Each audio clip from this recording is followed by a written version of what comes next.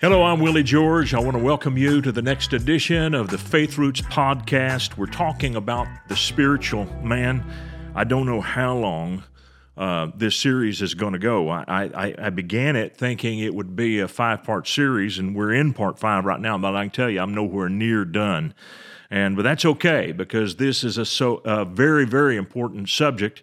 And if you don't have an understanding of this, your entire spiritual walk is going to be limited. So let's go to our text, 1 Corinthians chapter 2, verse 14. But the natural man receives not the things of the Spirit of God, for they are foolishness unto him, neither can he know them, because they are spiritually discerned. But he that is spiritual discerns all things. Well, I want to recap what we talked about in the last podcast, and that is seeing is not believing. And the Bible shows us a number of people who were able to see and yet did not believe. The person who sees the miraculous power of God and reasons it away denies himself any opportunity to develop faith. And there's really no more important example of this than Pharaoh.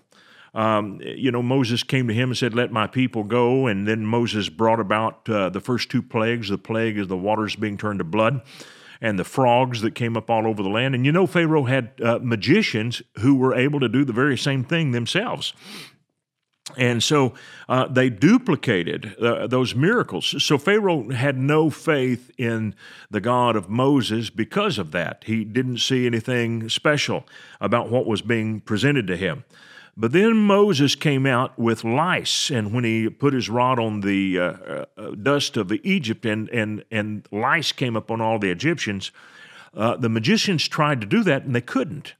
And they said to Pharaoh, "This is the finger of God." But it didn't break Pharaoh at all. It hardened his heart. And so just because you see something doesn't mean you're necessarily going to believe it. Faith is created in us when we hear and receive or accept the Word of God. Now, that's the difference between a natural man and a spiritual man. And to me, the greatest contrast in the Bible between a natural man and a spiritual man is found in the story of David and Goliath in 1 Samuel chapter 17. And I want to turn you there, and we're going to read parts of that chapter. And first thing I want you to know is that every attack of the enemy is a direct assault against the Word of God. And in other words, everything that Satan comes against you to do in some way or another is designed to lessen your faith in God's Word, in God's promises. He wants to keep you from trusting God. And so I want you to look at how he tried to intimidate the men of Israel. The Bible says in 1 Samuel 17, verse 4, "There went out a champion out of the camp of the Philistines named Goliath of Gath, whose height was 6 cubits and a span." And there are varying estimates of what that was based upon how you measure cubit. But at any rate, he was so intimidating, and his voice must have been intimidating as well. That it struck fear into the heart of all the people. And he had a helmet of brass on his head, and he was armed with a coat of mail. The weight of his coat was 5,000 shekels of brass. He had greaves of brass on his legs, a target of brass between his shoulders, and the staff of his spear was like a weaver's beam, and his spear's head weighed 600 shekels of iron, and one bearing a shield went before him. So Goliath is coming, and by the way, if you look at this carefully, you can see that he is symbolic of the Antichrist because he has 6 pieces of armor. His spear's head weighed 600 shekels of iron, and his height was 6 cubits and a span. So he has a 666 stamped on him. And what this tells me is Goliath came to challenge the men of Israel, but he wasn't alone. I believe there was a very, very powerful and intimidating demonic spirit present on that battlefield. If it was not just a very powerful demonic spirit, it would have been Satan himself. And so, there are varying classes of evil spirits, and some are much lesser than others. And I'm convinced that very few believers ever come directly into contact with Satan himself in their lives. Most of the time, you're battling a demon, and those demons, they vary in strength. But this was a very powerful evil presence that was coming against the people of Israel. And it brought them to a paralysis. King Saul fell into this paralysis after listening to the words of Goliath. And God wanted to help the people of Israel, no doubt about it. He was looking for a place to help. The Bible says the eyes of the Lord run to and fro throughout the whole earth, looking to show himself strong on the behalf of someone. He's looking for a person that he can use.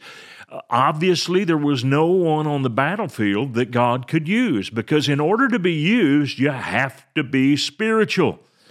God has a very difficult time using natural men to bring about his redemptive purposes. And sometimes he uses people that don't realize they're being used. But when you are going to lead redemption, which is what was called for here, you're going to have to be a spiritual person. And there was no man in Israel to work through. The Bible says the natural man receives not the things of the Spirit of God. So Saul was a natural man. He was full of fear. And you cannot listen to the words of fear and doubt and unbelief if you want to have a spirit of faith. Proverbs 4:23 says this, guard your heart. King James says keep your heart, but a better translation is guard. Guard your heart. You know what it's like? It's like a well. For out of it are the issues of life. It's like a well. You have a well on your property. You don't leave the hole in the ground uncovered. In the old days, people put rock rings around those wells to keep animals from falling in, to keep people from falling in, to keep polluted things from going down into that well. And then they would put a cover over the well. And that was to protect the well. Why? Because life resource comes out of that well. That's what your heart is. And if you want to have a heart that produces faith and victory and peace, you're going to have to put a lid on the well. You can't just allow anything and everything to come into your heart. And the reason that these people were filled with a fear and a paralysis is because they had been listening to everything Goliath said. 2 times a day he came out and he spoke intimidating words to them, and it kept them from being able to receive faith. So Saul was a natural man. Why? Because he could only operate on what he was seeing. He had no operation in trusting the unseen promises of God. And this confrontation was a test for Saul. Now, in the Scriptures, and you see it over and over again, 40 is associated with a test. Jesus went to the wilderness for 40 days and nights, and he was tested, just like the children of Israel went into the wilderness, and they were tested for 40 years. And the first generation of Israelites was not ready to go take the land of Canaan. It was their children who rose up and went in under the leadership of Joshua and Caleb. And so 40 is the number of testing, and Saul was tested 40 days, 2 times a day. He had an opportunity to go out and face the Philistine giant. He wouldn't take it. God would have been with him, but he was a natural man. Now, David comes onto the battlefield, and this is God's integrity. If David had been sent on the first day of the appearance of Goliath, which is what a lot of us would like, and you know, I don't like some of God's timing that I've had to deal with down through the years, because there are times He waits till the very last minute. He doesn't always do things early. One time I was reading the story of the Exodus, and I just told the Lord, I said, I'm going to tell you because I'm thinking it, and you know I'm thinking it, so I'm going to go ahead and tell you. I'm not being disrespectful, but I don't understand why you didn't have the Red Sea rolled back so that when Moses and the children of Israel came up to the shores of the Red Sea, they didn't go down under and that be it, and it never got close, because none of us likes a close call. And I'm just talking to the Lord about his ways, and I don't know much about him at that time. I'm learning, I'm growing. And he said, well, you would have had to drown Pharaoh in the desert sands 3 to 4 weeks later, because he was so determined to get to these Israelites that he would have just found them over in the wilderness on the other side of the Red Sea. I waited so that he could come into the trap. And can I tell you this, and this is so very important, when things go on and on and on and on, sometimes it is because, many times it is because, God has set a trap for the enemy, and he's waiting for everything to move into place before he springs the trap. And he has a real purpose in it. I know when I first did kids' TV shows, and I was trusting God for the money for TV equipment, and I was able to get $300,000 of the $500,000 that I needed to outfit my studio. So I had to make a decision. What do I get? And logic led me to get all of the recording, editing equipment, because cameras are mobile. You can move them, and they were still available in Tulsa for me to rent. So I could rent cameras, and I noticed we only taped with cameras 1 day a week, and we did the rest of the week editing all of the raw footage we created on that one day. So it made sense not to get the cameras. Well, the cameras that I wanted were about $180,000 to $200,000. I couldn't come up with the money. And no matter what I did, I couldn't come up with the money. Now, I had cameras every time I needed them. God still met my need. I was able to rent them, and then I borrowed them on occasion, and from other ministries that were very generous with me. And so I was able to get by until we got the right cameras. But what happened is this. In the 6-month delay between the time that I got the other equipment, the first part of our equipment, to the time that the cameras actually came in, there was a great technological breakthrough I had no knowledge of, and it was the invention of the chip camera. And the old cameras were tube technology, and the new camera that came out was a chip technology camera, which lowered the price dramatically. And now cameras that once cost $60,000, I could get the same quality for $20,000.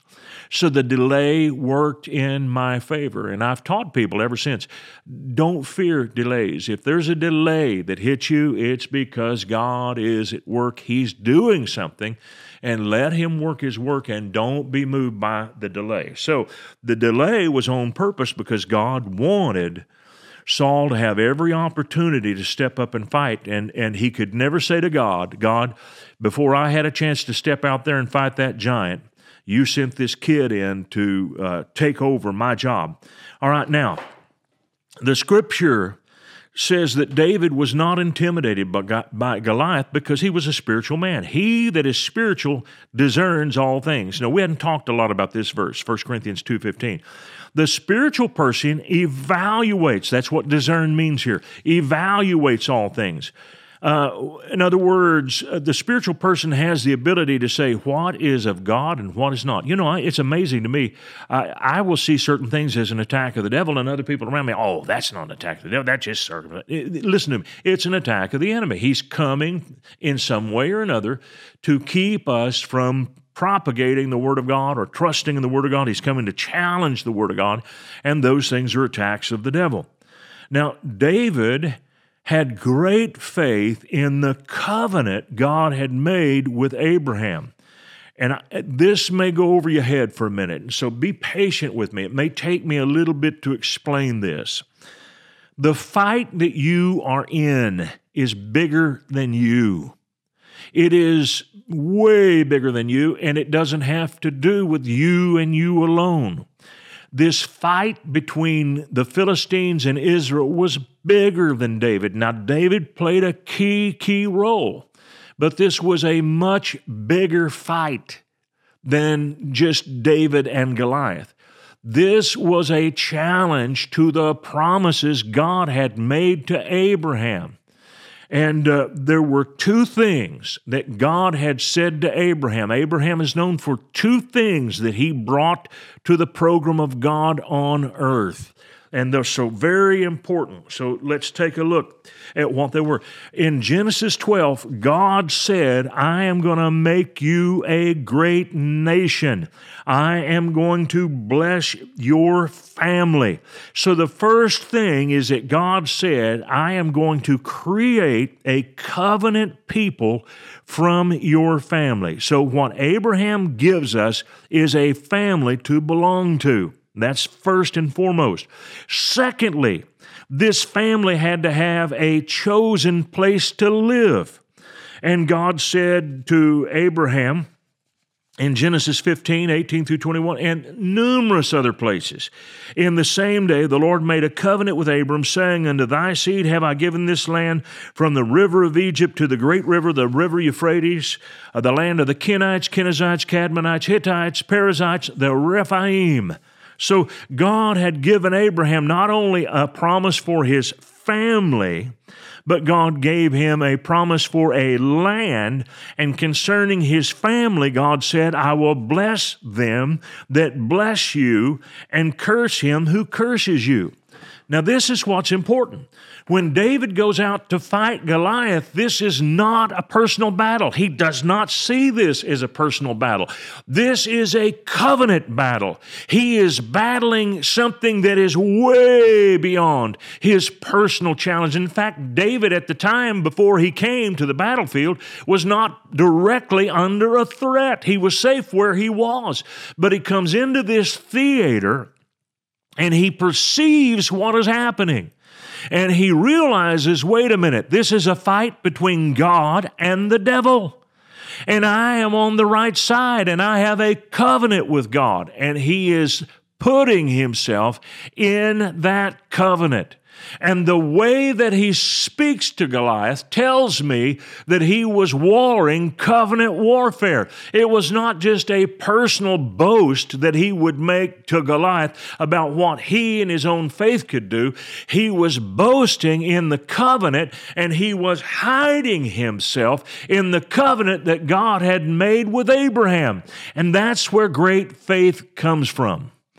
And I wish people could see this, that when you name the name of Christ, you become an ambassador. When the ambassador to England from the United States goes to his place in London, he recognizes this is not just about his personal opinions.